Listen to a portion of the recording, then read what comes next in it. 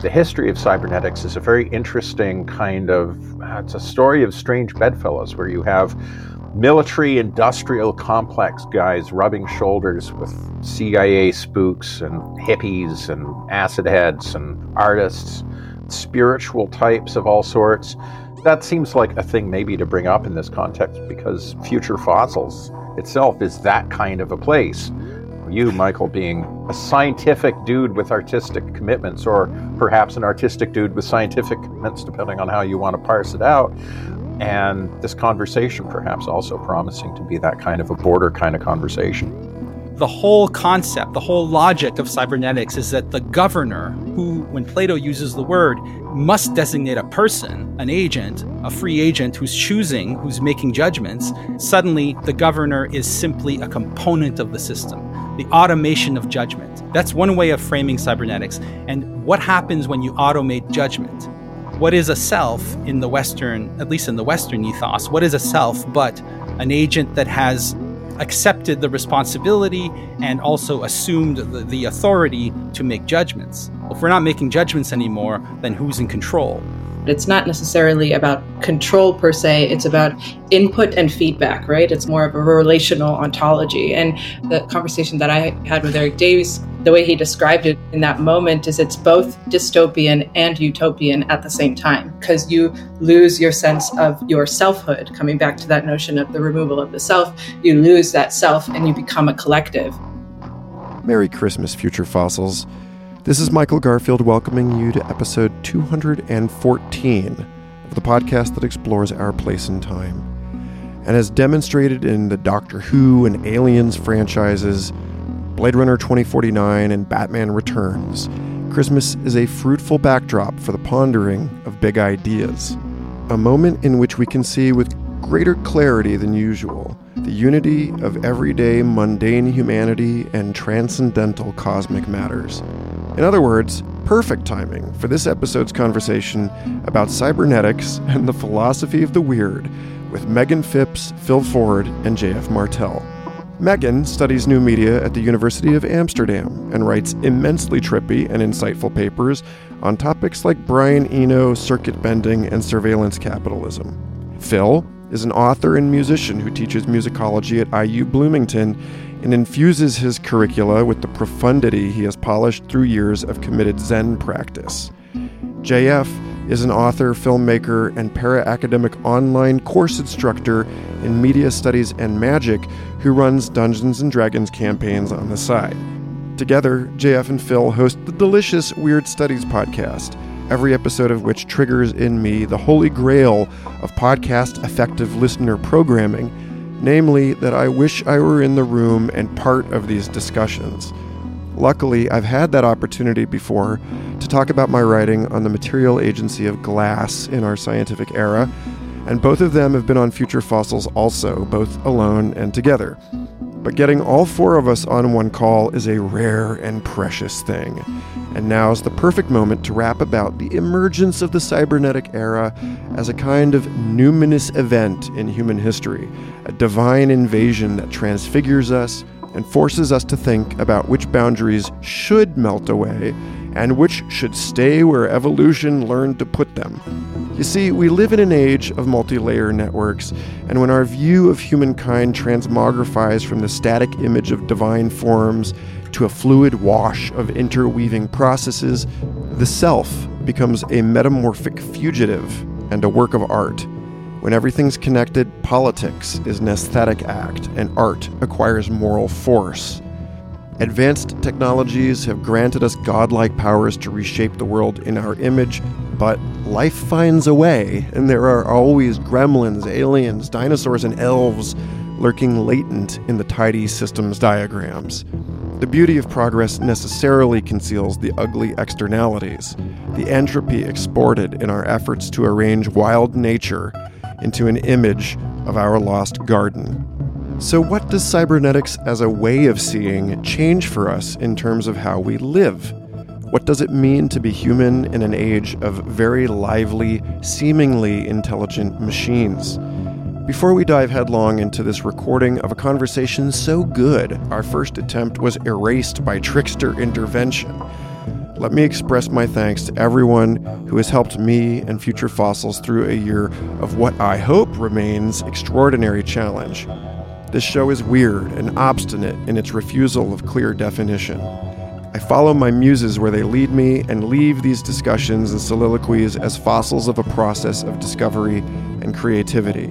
And staying true to this defies the logic of the market, which would have us classify ourselves as tidily as possible, so we are pre-chewed for the algorithms that determine whether what we make is ever noticed by those over the horizon of organic peer-to-peer suggestion networks.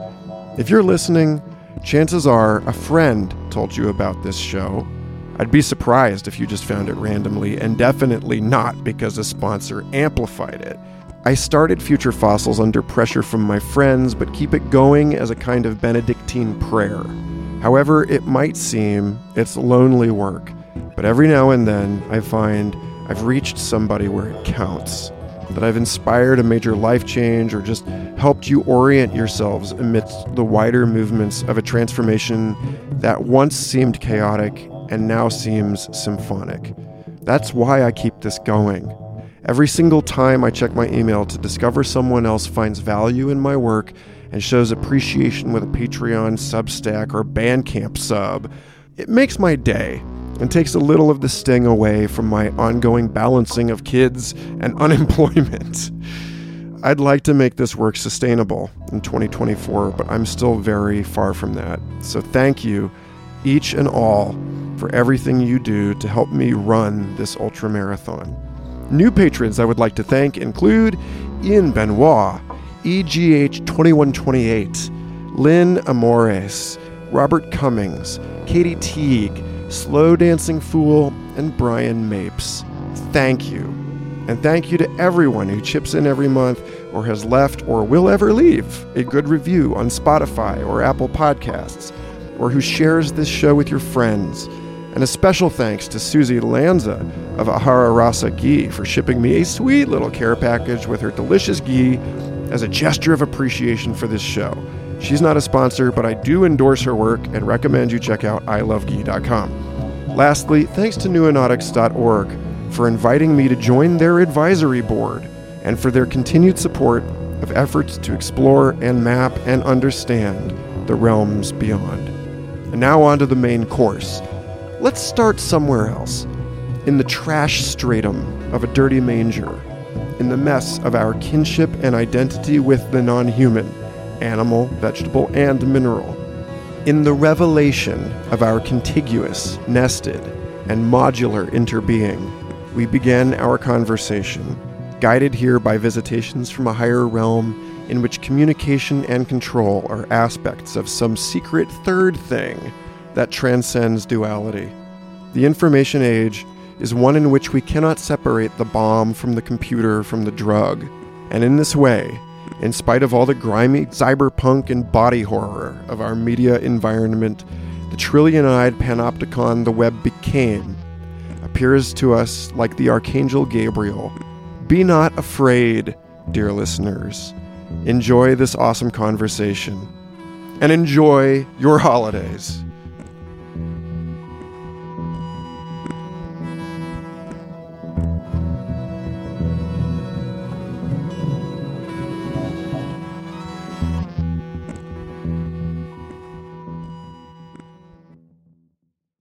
A messenger of the gods, but he's also a bullshitter and a thief. Yeah. I wish we'd started that recording 5 seconds before, because I'm scarce. I'm rarely in the hermetic shenanigans. Yeah. So is Eric coming? Do you know? I don't know. I think he must be held up at a train station or having Wi-Fi problems. Surely it's hermetic shenanigans. All of you have frozen on my screen. Oh, no. You're back. Yeah. JF is super blurry, but animate. So that's good. Good. I want to revisit the last thing that we said after our lost recording from last month. We talked about a lot of stuff. We talked about canalization, the banal, the other, materiality. Megan voted other and or banal. Yeah, but if Eric's isn't here, then maybe we rethink the categories. But we also talked about, I think, the actual and the possible as well. Yeah. Okay. Here, okay, folks, this is what happened. We met about a month ago, the four of us with Eric Davis, to have a fabulous conversation that suddenly disappeared from the recording buffer due to a Jitsi glitch. And so now we are trying to reconstruct things like Memento or something. And I am actually totally comfortable with allowing this new thing to emerge and go wherever it pleases. So I just want to thank you too, Phil and JF, for coming back on the show. And Megan, I'm delighted to have you on for what is supposedly the first time. And why don't we start by having you introduce yourself and framing your work with the weird and how you think about the weird, and we can take it from there. Yeah, sure. So my background is in liberal arts and sciences with kind of humanities major. So the kind of all philosophy of science and antiquity and all that kind of background as a primer. But more recently and more complex wise, I have a background in media studies, mainly new media and digital culture. I was just a lecturer at the University of Amsterdam, lecturing in new media and digital culture. And I recently left that position to start a PhD, which is something I've been working on for a while. It conceptually deals with kind of re-theorizing the mass and mass communication, but doing that through a collection, an audiovisual collection at Amsterdam's iFilm Museum, which is this artistic collection of an artist, which ranges between experimental avant-garde film, liquid light slides, psychedelic shows, techno rave video culture. And I'm doing that PhD in Germany, Goethe University, and Phipps Marburg University. And as well, I'm also working with Institute of Network Cultures in Amsterdam on this notion of kind of an ethics of weirdness. And that's where it is a little bit more of a concrete relation to talking about the weird. But I will say, I think in general, a lot of the overarching themes that I am dealing with deal with the weird in the kind of techno rave culture, these countercultures, weirdness that emerges with technology throughout its kind of more recent lineage, and now trying to re-examine the values, the movement, the aesthetics, the perceptions that kind of exist within a little bit more of a philosophical framework. And in terms of topics, I would say I'm mainly looking at perception. So the real and the virtual is something I'm really interested in, and the slash that kind of exists between that real and the virtual. So this kind of flat line. And how thick is that flat line? Is it a zone? Is it fleshy? Is it flatlining? When you die, flatline, what is it, a screen? What is that slash between the real and the virtual? And how does that kind of play into logistics of perception, on the non-human, on the techno-human, the mindset, the artificial, the natural? And then how does kind of movement, relationality, and feedback play into that? So that's the best summary I can give at the moment. That sounds like a great day job, working on all that stuff. Very cool. It is. It's great. Yeah. It's great. And because since this last time we tried this, I have been wrapping up an album that seems to be synchronistically tied up in a couple things, both y'all's most recent episode of Weird Studies on cybernetics and the tarot card temperance. And then also you're teaching this course, JF, on art and AI for neurolearning. I think maybe that's where we can like anchor things if you two gentlemen want to speak to some of the stuff that came up there, because when Megan brings up the slash and like flatliners, like you actually brought up flatliners in that episode. And right. That's true. I don't know if that's where you want to pop it open, but that's a thought. Yeah, I wasn't expecting to think about that movie when we started recording that episode, but at some point it became pertinent. Flatliners is a film from the late 80s, early 90s about a group of... Do you know the film, Megan? I do not, no. Okay, so it's worth checking out. It's, like I said in the show, the execution isn't great. For some reason, the film is not very memorable. Phil saw it and remembered it halfway through our conversation, like talking about it. And strangely lame as a movie, but the idea I always thought was great. It's like a bunch of med students who bring themselves to the point of biological death, brain death, and then experience near-death experiences, but then revive themselves. So they come back out and then they do like trip reports on manufactured or artificially induced NDEs, which I thought was a pretty cool idea for a movie. And of course, they bring back they bring things back with them. And the reason that I thought of that film is because, in a sense, the demons or angels or both, right, that the creatures they bring back with them are taking the form of memories they've had or people from their past or events. And so there's a kind of karmic machinery that the film hints at, that as we go through death, suddenly angels, using that term, I'm using that term in like Aquinas' sense, which is like celestial machines of some sort, are activated to purge the soul and get it ready for the afterlife. So I've always been struck by the machinic quality of something like, say, the Tibetan Book of the Dead or the Egyptian Book of the Dead, where what you have is a kind of cybernetic process after death that purges and prepares or transforms the soul. Think again about Plato's famous metempsychosis myth there at the end of Republic, where these souls are put through this big cybernetic system and churned and turned and purged. So the idea of a celestial machine was something that emerged from our talk. And so, yeah, I think that's a great place to go towards. Phil, what was your takeaway from the Semprance? From talking about that card, and particularly talking about Flatliners, I still can't remember anything about that movie except that it exists. I do actually vaguely remember that sense of some kind of karmic, like people go to the point of death and return trailing karma with them, like a tin can tied to the back bumper of a car. The paper stuck at the bottom of their shoes. Yeah. Yes, exactly. Yeah. Not sure. I think that's exactly how it works, but it's an interesting thought. How the hell do I know what happens when you die? I don't know. I'm sure it's very exciting. I don't know. The whole question of cybernetics to me is interesting from a historical point of view, because, and we touched on this very lightly in the show, but something that I would mind returning to is the idea of cybernetics as a point of convergence for multiple intellectual and even artistic disciplines, even spiritual disciplines. There's a chapter in Eric Davis's book, Technosis, that's entirely about cybernetics. I have a student, Sarah McDonough, who is doing a dissertation called Performance in a More Than Human World, which is looking at musical performance as a cybernetic system.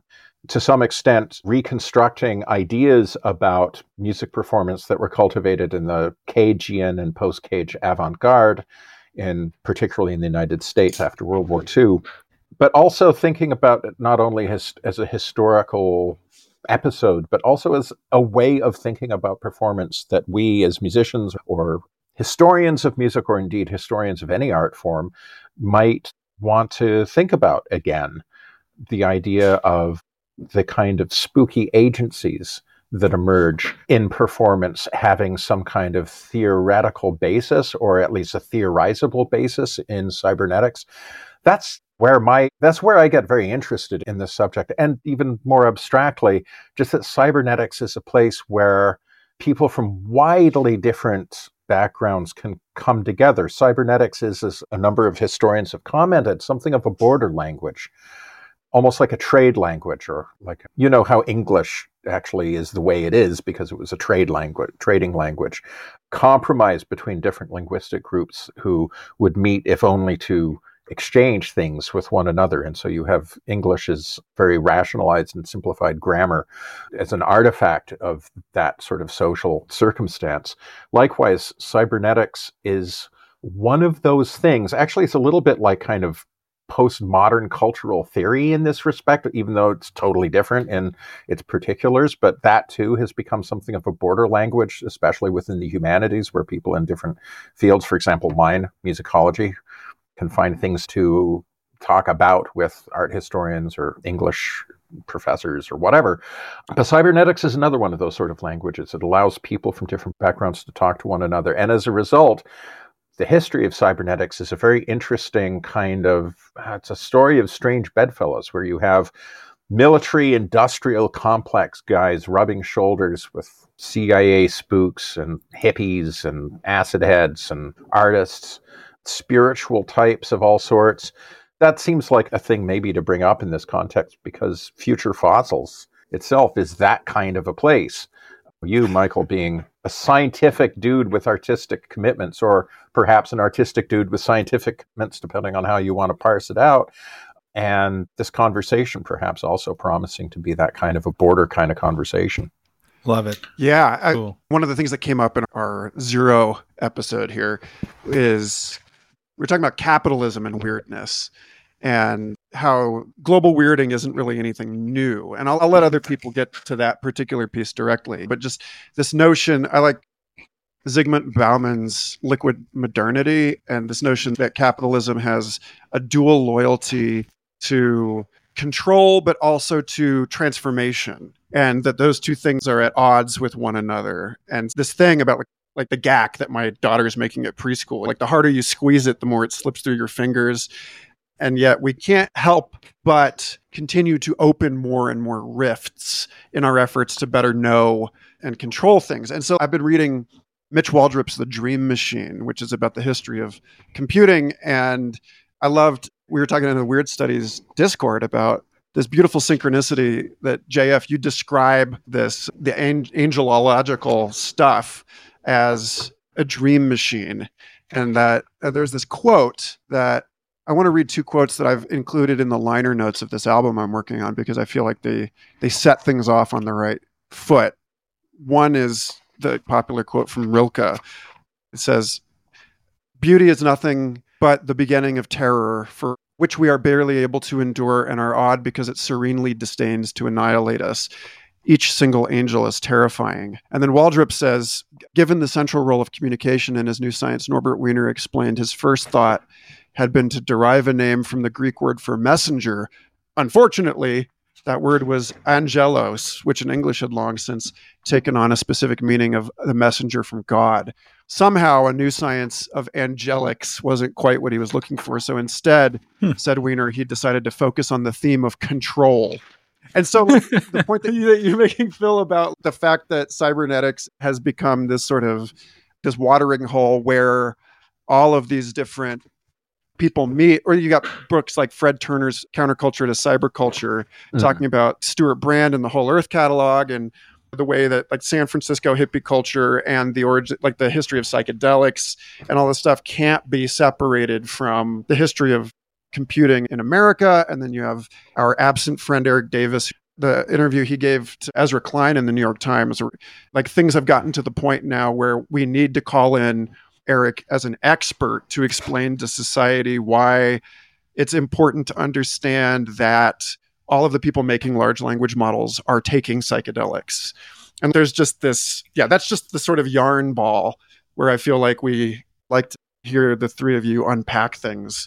If the angels are in the machines. If I can just jump in, I have a feeling that JF has a whole bunch of stuff on angels. But before we go there, I just want to say, however much creation and control can be mutually exclusive or mutually antagonistic dynamics within capitalism, in artistic creation, you really can't separate them. And this is, I think, one reason why artists found, and particularly kind of some of the wilder and woollier precincts of the avant-garde, found cybernetics to be so interesting, because it allowed for, there's actually a really wonderful short essay by Brian Eno on this subject, allowing for systems that contain both creation, destruction, and control, and these things figuring with one another dialectically or just cybernetically.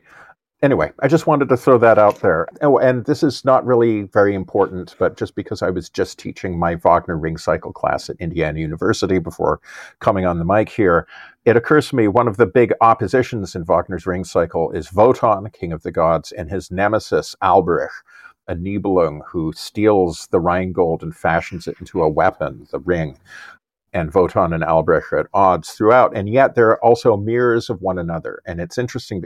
In fact, at one point, Wotan refers to Albrecht as Dark Albrecht and himself as Light Albrecht. So they're actually a dyad, reflections of one another. They're the same composite individual. And it's interesting that Albrecht is all about control. Wotan is all about creation. And so one way of kind of understanding the way that control and creation have a role to play with one another is being like antagonistic and yet mutually dependent, interdependent. As is often the case, it is mythology and story that can allow us to get a better purchase on seemingly incompatible ideas. Anyway, I just wanted to throw that out there. Yeah, I'll just jump in because you said, and that's where I was going also with music, because I worked on a piece where I was looking at Brian and cybernetics and looking at the way that he's been inspired by cybernetics in order to create his kind of generative ambient music. So he sees them as these kind of compositional seeds that he plants. So then in a way, it ends up expanding the space of the mind and being able to distance yourself from the hyperspeed that's happening on a day-to-day basis. And in this case, it's an emancipation when the self is being removed. And after I worked on this piece, I was reading Mark Fisher's Gothic Materialism and Cybernetic Theory Fiction, and I started to question myself in terms of, maybe it's not so emancipatory. Maybe this is a dangerous trick that we're getting ourselves into. And maybe I'm still working on that. But I think that the main correlation between whether it's good or whether it's bad is one thing. But the main correlation is that there is a removal of the self that's happening. And that can either be seen with the angelic, that can be seen with the flatline. You no longer exist. It can be a celestial machine. The self is not in the celestial machine. It's a non-human. And it's just taking that self out. And whether you want to see that in a kind of Buddhist way and enlightening way, or you want to see that as a dangerous game that's being played with AI or the non-human agent that's malicious, or maybe positive nature, there is no self or something like that. I think that's like a key issue. And I definitely do think that flatliner and the cybernetics is very linked, because if you think of that kind of cybernetic cycle, it's well known that cybernetics wants to remain a closed set, but there's always a crack, whether it's a gap or an asymptote, or it's never fully linking itself. There's something that's splitting there, and that's maybe where a flat line can fit in this kind of cyclical nature. Yeah, very interesting. And I'm curious what JF has to say in terms of the angelic in that. Yeah, you've moved into the territory I was hoping to get to. I love Phil's characterization of cybernetics as a kind of border town, like a Mos Eisley from Star Wars, where people look very different from one another, like hammerhead types and squid head types can meet there and discuss over a drink, perhaps. And you have all these weird characters who find a kind of common parlance or lingo, a language to speak in cybernetics, which, if we were to translate cybernetics into the Star Wars universe set of mythemes, we'd say that cybernetics is something like Mos Eisley, like this kind of border town. What's the system at work in Mos Eisley? Crime, right? It is, as Obi-Wan describes it, a hive of scum and villainy. And so I think that the moral question, quite apart from the affordances and the obvious artistic, aesthetic, political, economic affordances of a cybernetic system, right? And quite apart from incredible emancipatory power, emancipatory in whatever register you care to bring up in terms of civil rights, for example. You could say that this cyberneticization, to make up a word, of society had something to do with the civil rights movement in the 60s. Or economic emancipation, liberating flows of capital. Think of a classic move in the technicization of, for example, the economy was movement away from a gold standard into floating rates of exchange, which is very much a cybernetic system. Whereas you used to have a strong gold reserve that set the fixed standard that determined the value of different currencies. What you have all of a sudden is an endless and permanent and ever fluctuating metastable modulation of rates of exchange that stabilize one another in what is essentially a metastable system, which means that it only works if it's always on the brink of collapsing, right? So you have the permanent crises capitalism of the last 40 years being manufactured by a new system of control, which allows for the emancipation of flows of capital unlike anything we've ever seen, but also allows for the transmogrification of capital into speculative worlds of investment where money is referring to nothing but itself, where you have like hedge funds and all that bullshit. And then you can see that there's a danger in cybernetics, and that it's like the ring of power. it provides immense affordances, but potentially at great moral cost. So I love the way you brought in the idea of the self and what happens to the self once it enters into a cybernetic arrangement with system of any system whatsoever, is that there is a kind of loss of self, right? And I think loss of self or loss of soul is a term that the anthropologists used to use for designating a particular pathological condition that people in animistic societies or like indigenous societies occasionally suffer from, which is that you need to get a grip on yourself. And getting a grip on yourself means quartering off a part of yourself and not allowing it to enter into relationships of feedback relationships where they can enter into control and like you're feeding yourself into the system. So I think that's a really interesting point. And it brings me to the thing I wanted to say before, which is that in the discourse on machines that I'm trying to develop with Phil and then in the class and elsewhere, it's that I really do want to adopt a kind of Northrop Frye conceptual apparatus, right? The difference between a thing and its quote unquote satanic parody, right? I love the move that Wiener made. He wanted a name, a Greek name that evoked message, the message part of the cybernetic cycle. But unfortunately, the name was Angelos, which is lame. As Phil pointed out, nobody likes angels in the 20th century. They are Victoriana that we want to leave behind. And so he can't call this angelics. That's really ridiculous. So he goes for the other side and he says control, not the message part, not the information part, but the control part. That will be defining. So what he does is he takes the Greek word Kubernetes, which means governor or steersman, but ironically, and this is the moment where I think someone like Northrop Frye would call out a satanic parody, the whole concept, the whole logic of cybernetics is that the governor, who, when Plato uses the word, must designate a person, an agent, a free agent who's choosing, who's making judgments. Suddenly, the governor is simply a component of the system, the automation of judgment. That's one way of framing cybernetics. And what happens when you automate judgment? What is a self in the Western, at least in the Western ethos? What is a self but an agent that has accepted the responsibility and also assumed the authority to make judgments? If we're not making judgments anymore, then who's in control? And then it opens the doorway to all of the kind of like automations that we've performed in our society, which are slowly now under the banner of global weirding, as Eric likes to call it, they're showing that they are not just automations, but autonomizations, that the forces we've automated are now becoming autonomous. And then we have to wonder whether that's in our interests and how can we stop it? It's the moment where the sorcerer's apprentice watches the brooms multiply and there's no control anymore at all. So control performs an enantiodromia and turns into an absolute loss of control. Order gives way to chaos and all the other potential pitfalls that we're facing. Yeah.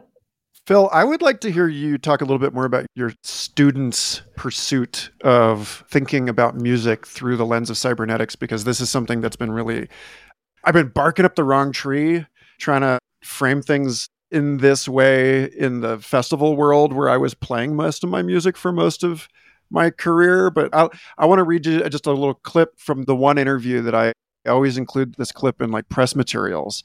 The goal with this rig is to perform a cybernetic evolutionary worldview in which human subjectivity is understood as the behavior of entire ecosystems.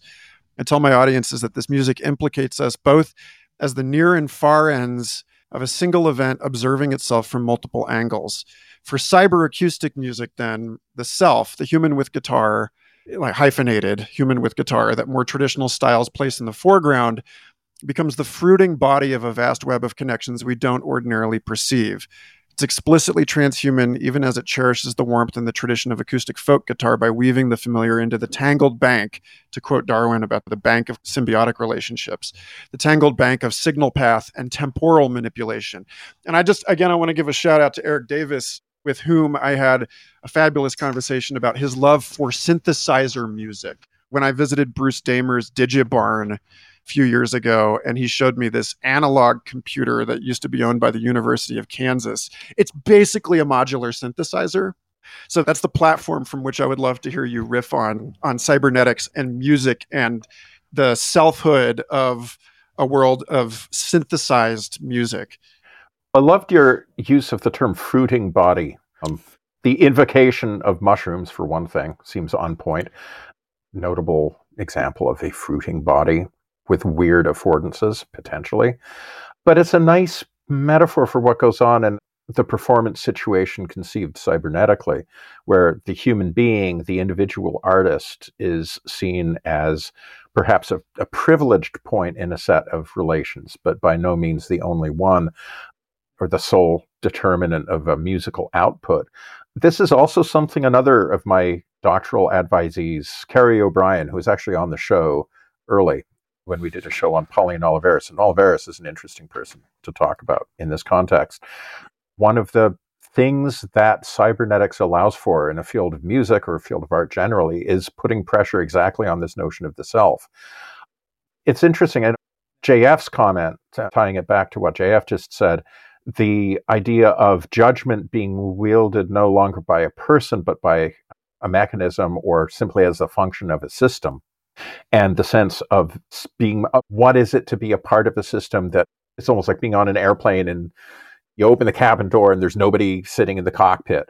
That kind of feeling of no brakes, which I think is one of the fundamental affects of our age, the feeling of being in some kind of vehicle that's careening out of control, and where the idea of some human judgment controlling it doesn't seem necessarily to be a whole lot better, because who would that human being be?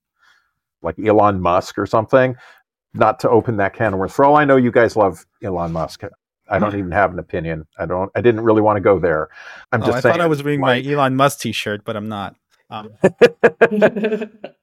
Yeah, it's worth noting, though, that one of the things musicians were chasing is an entirely different affect. I'm thinking back to a piece of Pauline Oliveris's that I have led many times, including at DC. In fact, the first recording that JF and I did at the Diverse Intelligences Summer Institute, not this year, but last year. There's actually a little bit of a recording at the beginning where we led the participants in a performance of, or quote unquote performance, because is it really a performance when there's no audience and no performers and just a bunch of people all interacting? Leaving that aside, we did a version of Pauline Oliveris' tuning meditation, which has a very simple system. The instructions, basically, each person involved is doing one of two things, usually in alternation. Thing one is you sing a long tone on a pitch of your choosing, and thing two is you sing a long tone or hum a long tone on a pitch that you're matching to somebody else in the room. And you just alternate between that. And what happens is that it's a very elegant and very simple system that builds a sonic output of these kind of slowly shifting chords that it sounds like it would be super dissonant, but for a number of reasons, I'm not going to go into it. There's actually a lot of, as Eno would put it, variety limiters that keep the resulting chords from sounding like massively cacophonous, but at the same time also enough enhancements of variety or inducements to creation and change to make the sonic output interesting. And so the consequence of this, though, to get to my point here, is what is it to be a part of that? That's why I always like to lead performance or sessions of the tuning meditation, is because you can talk about what it is to be part of a cybernetic system, to be part of an emergent intelligence that includes and transcends your own, which becomes particularly palpable in things like strange collective movements of sympathy or intuition, where we all know when to stop, like the piece always comes to a natural and meant feeling end. The question is, like, what is it to feel one's individual identity subsumed within this other emergent intelligence? And that feeling was something that many artists were chasing, Pauline Oliveris being one of them, but there were many other figures who are after the same thing, for whom cybernetics is a critique of skin bag metaphysics, the assumption of an individual defined by a skin limit, right? And it was a ecstasy that people were chasing, like literal ecstasy and ecstasis, being outside of yourself, a feeling of, just ecstasy. That is also a legit feeling of cybernetics. And so when we're talking about contemporary society as a kind of out of control, sense sorcerer's apprentice type cybernetic machine. I think that's entirely to the point. And there is an affect that goes with that, which is that feeling of, oh shit, no brakes. But it's worth remembering that there's also this other side of it was a positive enough experience that a lot of people could really allow themselves to indulge in a kind of utopian way of thinking, where a society of control would be a peaceful, harmonious society in which a kind of human ecstasy becomes impossible. This is like the techno-utopian flavor of a certain strain of late 60s, early 70s culture, like Richard Brautigan's All Watched Over by Machines of Loving Grace, which is often name-checked in these contexts. So, yeah, I wanted to throw that in. Yeah, it just, I can follow up, reminds me of a couple things. And I think first off the bat, I find that really interesting what you're saying about that kind of experience of the performer and the way that kind of situation is a cybernetic system, but it's not necessarily about control per se. It's about input and feedback, right? It's more of a relational ontology. And the conversation that I had with Eric Davies, the way he described it in that moment is it's both dystopian and utopian at the same time, because you lose your sense of your selfhood, coming back to that notion of the removal of the self. You lose that self and you become a collective, which on the one hand is liberating. And it's nice to have that kind of, we are all in this together. But then that other flip side is there's that paranoia of control. If you don't have your sense of self, then maybe, you as the mass can be easily manipulated or controlled. And I think it's the same discussion we're having in terms of cybernetics being kind of dystopian or utopian. It's specifically that moment that it's both at the same time, which once again, what is that flat line then, right? We have dystopian and utopian. So what is that slash? How can we locate what that slash is? But yeah, really interesting. Brilliant. Well, I'm just going to do this thing where I keep just citing things at length and then tossing them back in. The citation, I'm imagining like a jewel spinning that just keeps multiplying facets. I want to link this to a piece that Eric Wargo, our friend and time loop proponent, wrote about the space jockey in the Alien movie, that the pilot of that crashed derelict ship upon which they find the eggs of the xenomorph. And he wrote this piece that's just such a profound meditation on cybernesis and on this term that comes from the biologist Lynn Margulis, endosymbiosis, which is the notion of, she looks back and she argued in the 60s that complex cells were actually assemblages of once independently living bacteria. And at first she was laughed off, right? History has proven her correct, and there has been a consequent shift in evolutionary thinking about this more kind of 19th century construction of the individual and evolution as a contest between individuals, to something, when you go to the Diverse Intelligence Summer Institute, for example, people are talking about evolution as something that's selecting on information-bound units or agencies at a whole bunch of different levels at the same time, that it's like operating on everything at once. And so the individual we're talking about here in this is a worldview in which we can be comfortable talking about entire societies as individuals, or we can be this. Michael Levin and Dan Dennett wrote this great piece for Eon, Cognition All the Way Down, talking about the agency of individual cells. So anyway, Wargo has this riff on the theme in Giger's artwork that all of the beings that you see, all of the faces, all of the identifiable entities in his work are torturously interwoven, like imprisoned within machinery. And yet they seem like very peaceful. Like, Phil, you're talking about this sort of laconic, weird state. And so Wargo is inquiring into this jouissance, or this relationship between the pleasure principle and addiction, and between ecstasis and torment. And he says, if super intelligent machines prove capable of everything except consciousness in this enlarged sense, could our descendants become endosymbionts or sentient organelles in our technology? Might future humans find that their only purpose and function within larger biomechanical constructs, including spaceships, is their useful capacity for feeling and perhaps higher consciousness or ecstasy? is late capitalism itself already such a machine? And then he says, it is beginning, investigation begins to render the Matrix's vision of humans immobilized in a virtual reality to capture their jouissance weirdly realistic. The last piece I'll stack on this is Dror Poleg, this author and futurist who was recently quoted in the Infinite Loops podcast, talking about how he saw the future of the labor market being one in which, assisted by automation, fewer and fewer people are producing more and more of the necessary goods and services in an economy. And so what's left for the vast majority of us is merely to contribute the data from our consumption that then steers this enormous machinery.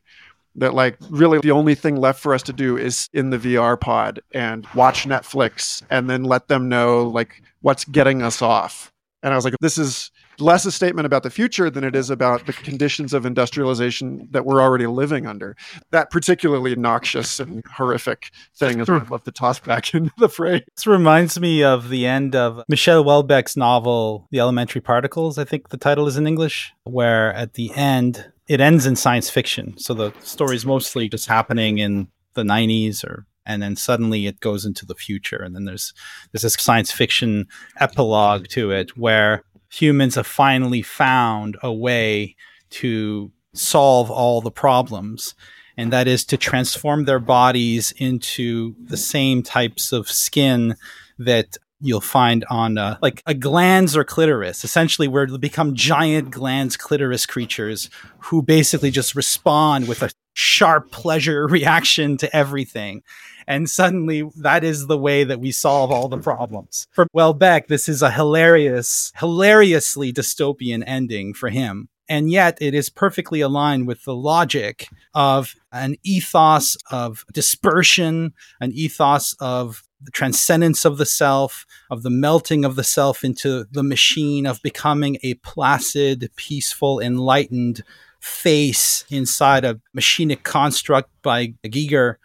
My instincts tend to resist that sort of, I would say, one-sided utopianism, just because I believe the Buddha when he says that every jolt of pleasure and ecstasy is also a charge of dolorous pain, of sorrow. It's a cry. It doesn't take much of an epistemic shift to listen in on an orgy and then convince yourself that you're actually listening to the vocalizations of torture victims. Yeah, exactly.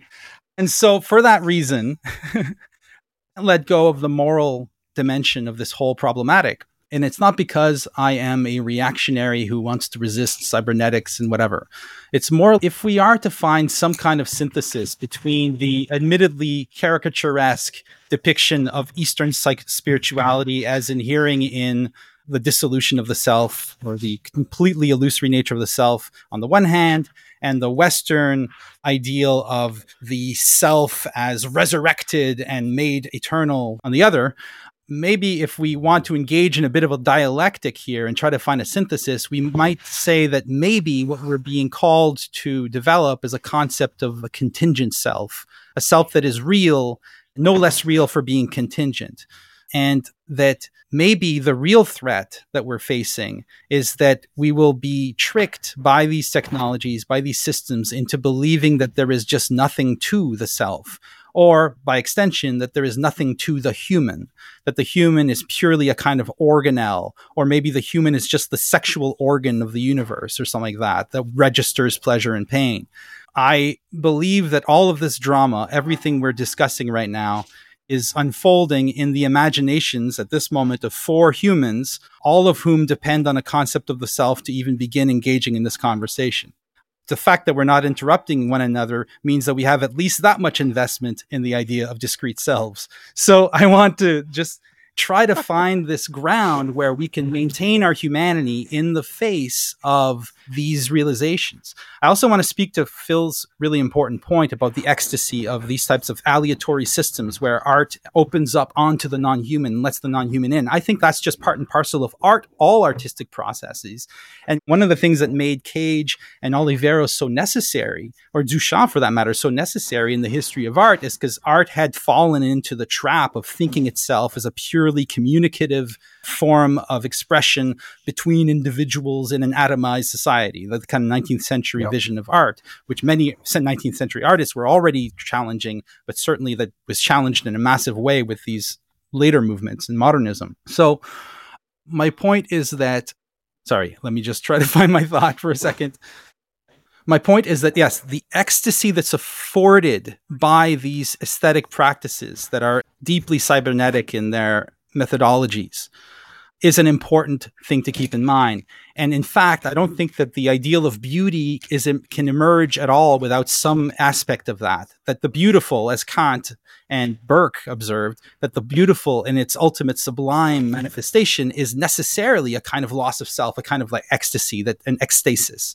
So there's something about that. So what Oliveros is chasing is the same beauty that Shakespeare's chasing, just in a different way, at a different register. So there's a cybernetics to art that's always been there. And maybe these modernists are actually just calling attention to something that's been going on all along. Having said that, I think one of the most dangerous moves that artists made in the 20th century came in the form of Dada and Surrealism, which were movements explicitly aimed at eliminating the line between art and life. So that, for example, the ecstasy that Oliveros provides her collaborators with her musical pieces is re-envisioned as something that should govern society. And I think that the triumph of the society of control in late capitalism is the triumph of the Dada movement. I do think that we have aestheticized our society, turned it into a kind of spectral spectacle, which I don't believe. I think there's a place for art and a place for losing yourself. And then there's a systole diastole thing where there's a place for recuperating the self, or waking up from the ecstasy. And I think that's opportunities for waking up to ourselves are less and less available in this spectacular culture that we now find ourselves in.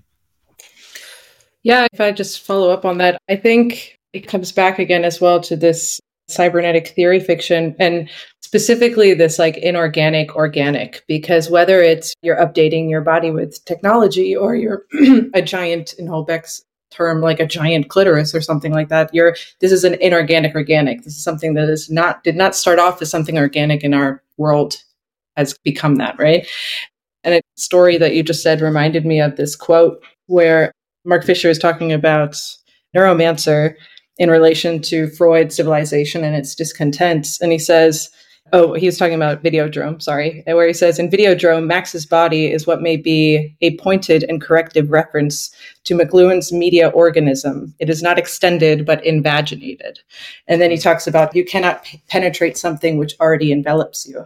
So whether it's your VR headset or whether it's your addiction or something like that, I think we're struggling right now with this kind of body versus techno versus nature.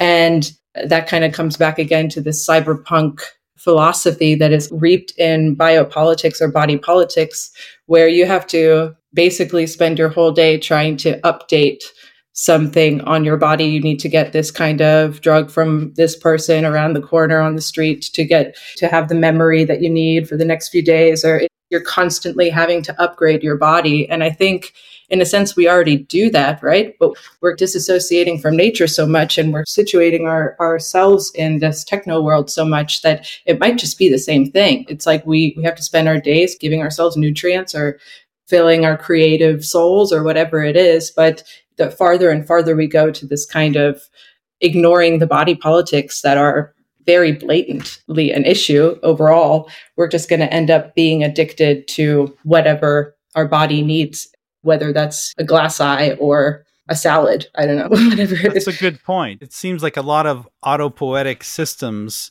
that were part of the human organism are now increasingly being like exported onto technologies that then provide what the body, that's what a tool is, right? The tool is prosthesis.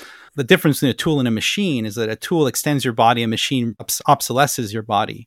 And then your body becomes dependent on replenishing itself from the machine. So for instance, memory, whereas people were once able to perform feats of memory that suggests some kind of godlike intelligence to us today. You think of mnemonic palaces or people reciting Homer's Iliad from start to finish. Today, we've largely exported our memory so that I can barely remember. I can't even remember my example. Yeah. This is a problem because The real problem in this is that underneath the technium, at the bottom level, we're still just biological creatures that need nutrients. So now the need for external feedback is like almost like quadrupled. We need much more. We need more prostheses, more inputs from the outside. And that's the idea of the cyborg.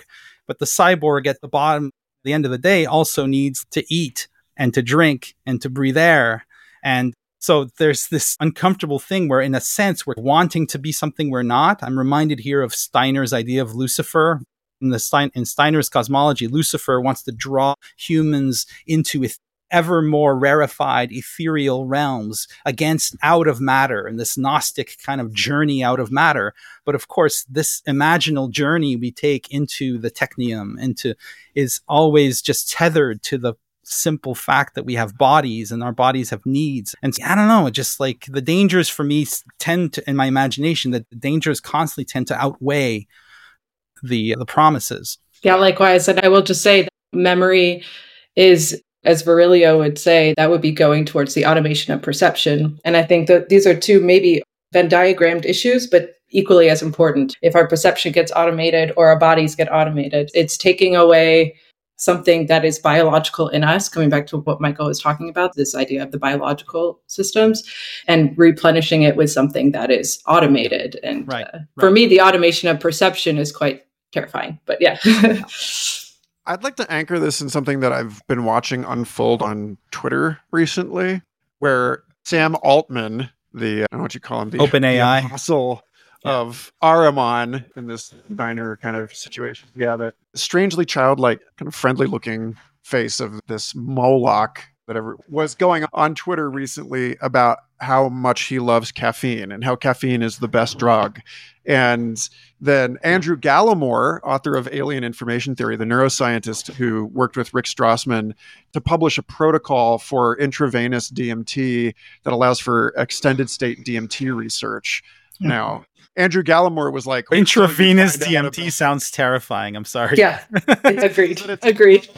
It does to me too, but I know a bunch of people that have been mixed up in these studies. They're like legit psychonauts, and it's interesting that we're finally moving out of a paradigm where psychedelic research is purely medical. Like what's being allowed legally now in the United States is starting to move into more this psychedelic as research instrument, which strikes me as a whole lot more promising in terms of the scientific enterprise. But at any rate, like Gallimore's, oh boy, Sam Altman, wait till you find out about DMT. And I'm sitting there thinking, yeah, but my God, can you imagine having to be on psychedelics to go to work?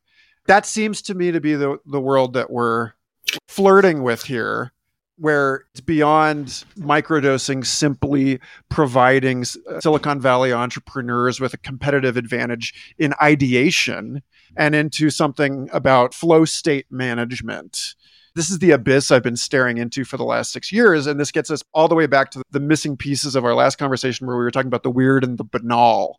And at what point, when like my buddies in Boulder, Colorado, who are like, man, I wish weed were still illegal. It's not cool anymore. But there's something about this that happened to me at the Psychedelic Science Conference this year where I was like, oh, like Eric wasn't even there, right? Like Eric and Bruce and a bunch of the old heads were just like, it's not my scene anymore. And I got there and I was like, yeah, I guess I don't feel a responsibility to be a part of the psychedelic movement anymore. Or rather, the underground has not actually become the thing. Like what has happened is that there is still a psychedelic underground and those people feel marginalized from this movement now. So I guess like what I'm getting at is I'm curious about this piece about waking up from the ecstasy, because this notion that we've got to download an app that allows us to unplug from Facebook, or that we need to go to a float tank in order to find silence. It just seems like every escape strategy is actually just drawing us deeper into the gears. But yeah. I will just say, I think that intravenous DMT sounds like the movie Flatline. It's the same kind of thing, trying to bring someone down. Yep. Sorry, go on, Phil. Sorry. Shit, I completely forgot what I was going to say. No. Just totally blanking. Just ask ChatGPT. Yeah, what was I thinking just now? Shit. A second ago, I have to say this, and now it's completely and totally gone. You edit these Michael, shows, what were you saying? Right? You're going to edit this part out. Right? Oh, yeah. I'm not Why sure. Why do I not trust you? Why Why do I not trust you? Sure. Actually, I did remember what I was going to say. Actually, we've already forgotten about this because the culture has moved on. But remember, 10 years ago was the high watermark of corporate mindfulness. Remember that? Remember how our corporate overlords were telling us to meditate in the break room? That did not exactly work as planned, did it? Because either it doesn't work for shit if you're just rawly, crudely instrumentalizing it. It doesn't work, quote unquote, because the whole purpose is it's not instrumental logic. Zazen, which is the meditation that I'm familiar with, or insight meditation, these aren't wetware hacks. These aren't tricks for increasing your productivity. And if you decide you're going to turn them into that, what might just happen is you end up with a bunch of people who suddenly become more aware of the kind of bullshit you're putting them through. People might actually wake up a little bit and say, this is stupid. People might get up off the cushion and say, I must change my life. And that's the last fucking thing our bosses want. Perhaps I am at a disadvantage here. I am a psychedelic naif. I've never done acid or DMT or shrooms or what have you. One brief weird experience with Salvia divinorum that basically all I got from that was, oh, this shit works, which I guess I could have guessed. Anyway, yeah, well, this shit will fuck you up. So I don't know, maybe psychedelics are more biddable in the sense like it's a more apt to be turned into a kind of human potential technology. But I have my doubts. I don't know. I respect JF's thoroughgoing and pervasive pessimism on this topic. And yet, for some reason, I keep being pulled towards an optimistic belief that actually, this might just be the thing that normally is really fucking annoying about human beings, is that we're lazy and stupid and self-seeking, like all of these various sort of loathful and idle and given to all kinds of sins, all sorts of deadly sins. Maybe that's actually a good thing. All these things that make us unbiddable or less biddable, even if you give us some kind of human potential maximalization technique or something, we'll probably fuck it up or end up doing something with it that will lead to perverse and completely unintended consequences. The thing that I keep hearing in not just this conversation, but every conversation like it, is feeling the nearness of total control. One day they're going to come up with a cybernetic system that manages control so perfectly that it will not allow even the minutest hair's breadth of room for any kind of escape or even the possibility of cognitively coming to grips with what is happening to you. Yeah. I love the idea that prevent that from happening is not our nobility, potential for great works, for great artistic and scientific insight, etc., but actually the part of us that just wants to get drunk, run around, and wake up on some guy's couch. You don't even know like how you got there. That perhaps is what will save humanity. When I did that, I woke up, I fell asleep in the yard at my friend's party in college, and they moved me inside, and I woke up in a chair covered in 250 chigger bites. So I lost my interest in that kind of... I love the idea of you the next day just resentfully counting your chigger bites. 240, 249. I had a whole week to count them. God. Oh, man. I think it makes sense, though, in a way, Phil, that you have the more optimistic side of it, because the way that people typically affiliate this kind of doomsday cybernetics is a negative stance on feedback, a negative stance on modulation. These are, in a musical sense, take on a very different meaning, and they have creativity in them, but maybe you have to, if you're looking at those kinds of terms and that kind of framework from a musical standpoint, it's not going to seem as scary to you when you're hearing these kinds of words, because the agency, I guess, that you have in them, but maybe other people don't experience them as I think it's also a matter of what I was saying earlier about the line that Dada want to erase, right? It's one thing to to be a participant in an emergent creative event, having consented to it and knowing what you're doing. It's another if you're part of someone else's creative emergent event and you don't even know you're part of it. The morality of art for me comes down to this, is that art is moral when it has a space to be completely amoral. Art serves a moral function or political function when it can occur in a culturally contrived spatium where it can engage in the most vile depravities or immoralities. For instance, Shakespeare's Othello. So you've got Othello, and goes back to what Phil was saying about the interdependence of the creative and the destructive, let's say, like with Wotan and Albrecht. So in Othello, you've got the noble Othello, who is a person of color living in Europe who has achieved a certain level of nobility and power and authority in his society, despite all the tribulations and challenges inherent in his strangerhood, right? And then you have Iago, who comes and, for motives no one could really decipher. I've never been satisfied with an explanation of Iago's evil. In a sense, he is the most evil of Shakespeare's characters because he has no motives other than to take Othello down.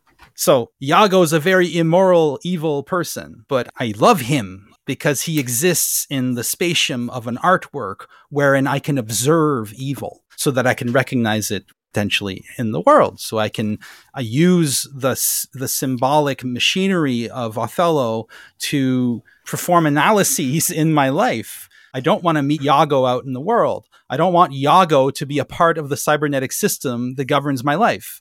I want the system that governs my life to be predicated, preferably, in my opinion, on Enlightenment principles. Kant's idea of the kingdom of ends, right? Where people are seen as ends in themselves. People are recognized as autonomous agents who can self-determine, who can make decisions for themselves, who are respected for who they are, for what they can offer. It doesn't seem to me like there's an obvious way of embracing a cybernetic civilization without giving up on these ideals. And so that's why, for me, art should be radically free and therefore radically separated from life. This is a very subtle technology, art, that we created over the last few centuries. It's essentially replacing religion for good and for ill. And we have to be careful with that technology, because if we let it out of its zone, there are people out there in the IT world who see us as an art project and treat us as an art project. So the aestheticization of life, as Benjamin warned, can have a very dark quality to it as well. I was just going to bring up Benjamin's line about the aestheticization of politics being fascism, right? Which is undoubtedly true. At least it's I suppose I would say a possible condition, but not necessarily a necessary condition for fascism or some kind of society of total control. But yeah, if you're treating people like they are brushstrokes in a canvas, notes in a composition, then there's nothing, if I'm composing a piece of music, there's no moral force restraining my treatment of this note or that note. And the idea that people could be treated as elements of a composition to be added or deleted on aesthetic grounds. Clearly, there is some degree to which Hitler's idea of a racially purified state was an aesthetic vision. Absolutely. That should give us pause. I'm thinking of, I had a conversation yesterday with Sam Arbusman, who's independent scholar. He's like an in-house research scientist for Lux Capital. But he's written a lot of really interesting stuff about computation and magic. And this is where we find our common geek. I was talking about him yesterday about this kind of stuff. And he pointed out that when I brought up Jeff Kripal and the way that Kripal is thinking about superheroes and why superheroes are so popular in culture right now, and the possibility that it has to do with us reckoning with our technology granted prosthetic superpowers, that he made the point that Lex Luthor is one of these people who have an aesthetic vision, that it's progress. He's like an Elon Musk character. He wants to be, and then like Superman, he's from Kansas. He's really a force of stasis, like of keeping things in a homeostatic balance, like stability. Like he's trying to restore, which is why people hated the Man of Steel film, is because like we see a Superman that's willing to destroy the city in order to save it. And it seemed out of character. But yeah, I don't know what I'm getting at here, except that what's been on my mind a lot lately is this notion that innovation is not an evil unto itself, but is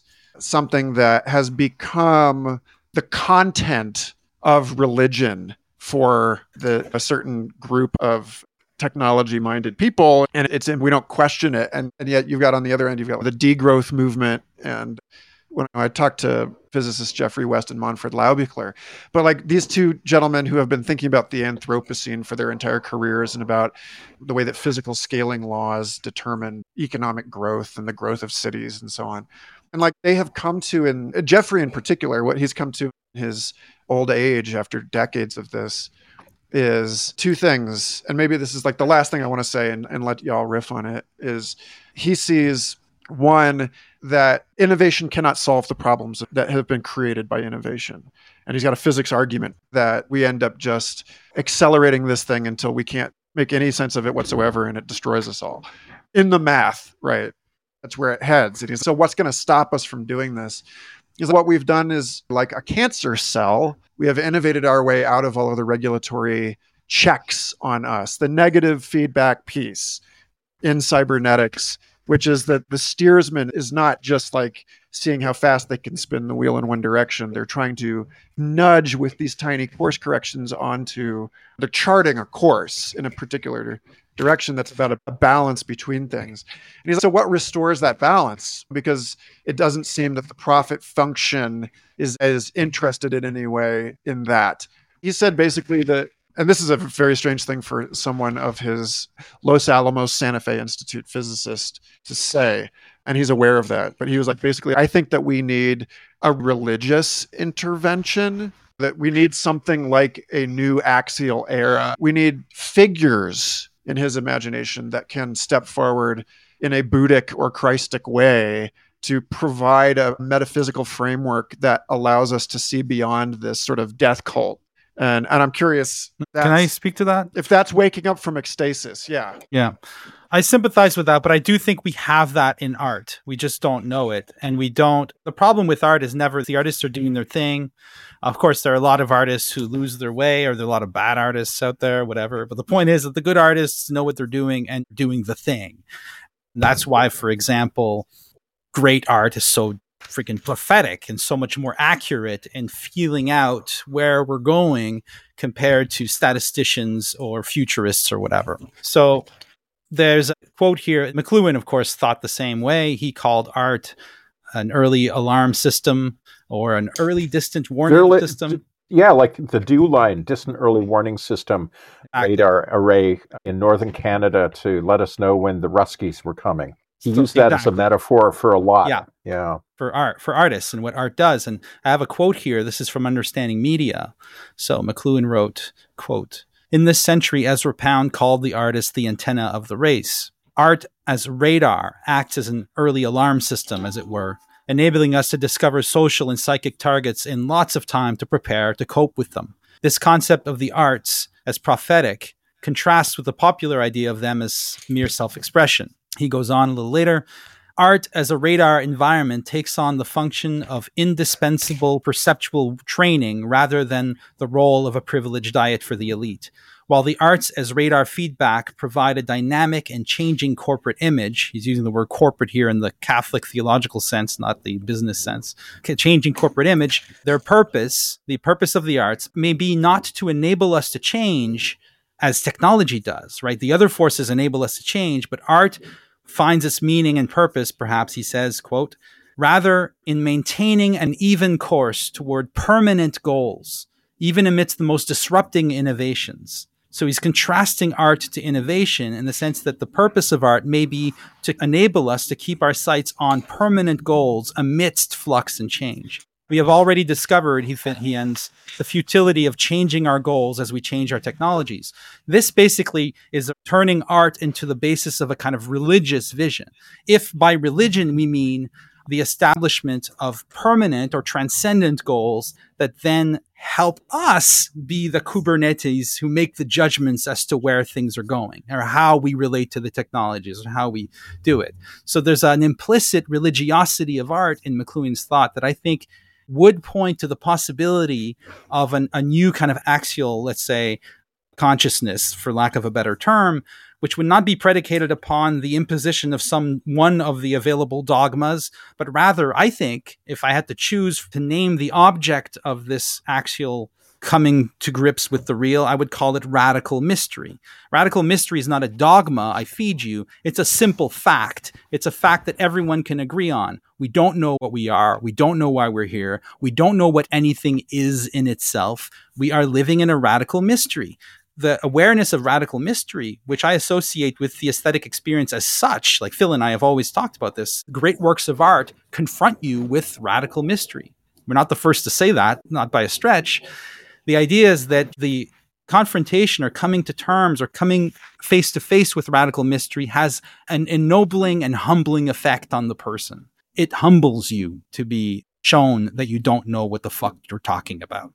And so in that kind of automatic humility, there may be the seeds of an ethos that would allow us to enter into more constructive, creative, and ultimately beneficial relations with our technologies and the forces that course through them. Is the hope. So I would agree with that dude that you were talking to. I can't remember his name. Can't hear you, Michael. I would say I agree with JF in terms of this radical mystery, but funnily enough, I would maybe somewhat disagree with the person you spoke to, Michael. Only to say that innovation isn't able to save innovation. In a way, I could agree, but I think it's more about remapping. It doesn't necessarily have to be an innovation, but it's let's see what the elements are and remap them. I would say that's a really strong statement to just, or blanket statement to say religion will save us, because what religion, right? It's like a very charged decision to make. And I also think maybe thinking about it more in terms of, and to have a critical view on religion, let's say we could make the argument that we're innovated to some extent, right? If you completely take your own faith out of it. So then it becomes hypocritical to the statement that's being made. So maybe we could go back more to these kind of biological systems, more of a Michael Levin approach, something that's actually we're not innovating it. It's there, it's in front of us, it's nature, and viewing that as a way to save us, which then goes into radical mystery again. But then we can also do this kind of on the other interpretation of the word cultural level. We have our cultures, our human cultures, and then our cultures in a petri dish. We can apply that then to our social issues and try to look at them and see what are the microscopic things that we didn't know were there. And I think it's more about remapping and magnifying or coming back out rather than religion will save us from technology or something like that. I think I don't know. That would be my response there. Yeah, don't let Good my point. mistranslation of his point stomp on, I think. Understood. Yeah, there's a cosmological framing issue that seems to be behind the way that this stuff has run out of our completely off the rails. Right. Anyway, hey, thanks, y'all. I don't know if Phil did Phil want to have a last response to that? Nope. Okay. I thank you all for sitting with this twice in a row. There was a ton of stuff actually we got to in the first conversation that we didn't get to this time. In particular, the stuff about fugitivity and being a migrant in a world that is under such an intense burden, is going through such transformations. Megan, I know I'll have you back on soonish, so maybe we can explore that together. I don't know. Closing thoughts, folks. Obviously, Weird Studies is awesome. Megan's papers are wonderful. Thank you. Yeah. Thanks for having us on here. And thanks for coming back, Jeff and Phil. Oh, well, thank you for agreeing to the redo, and thanks, Michael, for making it all possible. Always a pleasure to talk to you, and it was great to meet you, Megan. Look forward to our conversation developing in the future. Yes, likewise. Awful dark future. And Phil, I'll be seeing you very soon. In the awful dark future. And Phil, I would love the awful dark future that is JF's class. That is a dread future.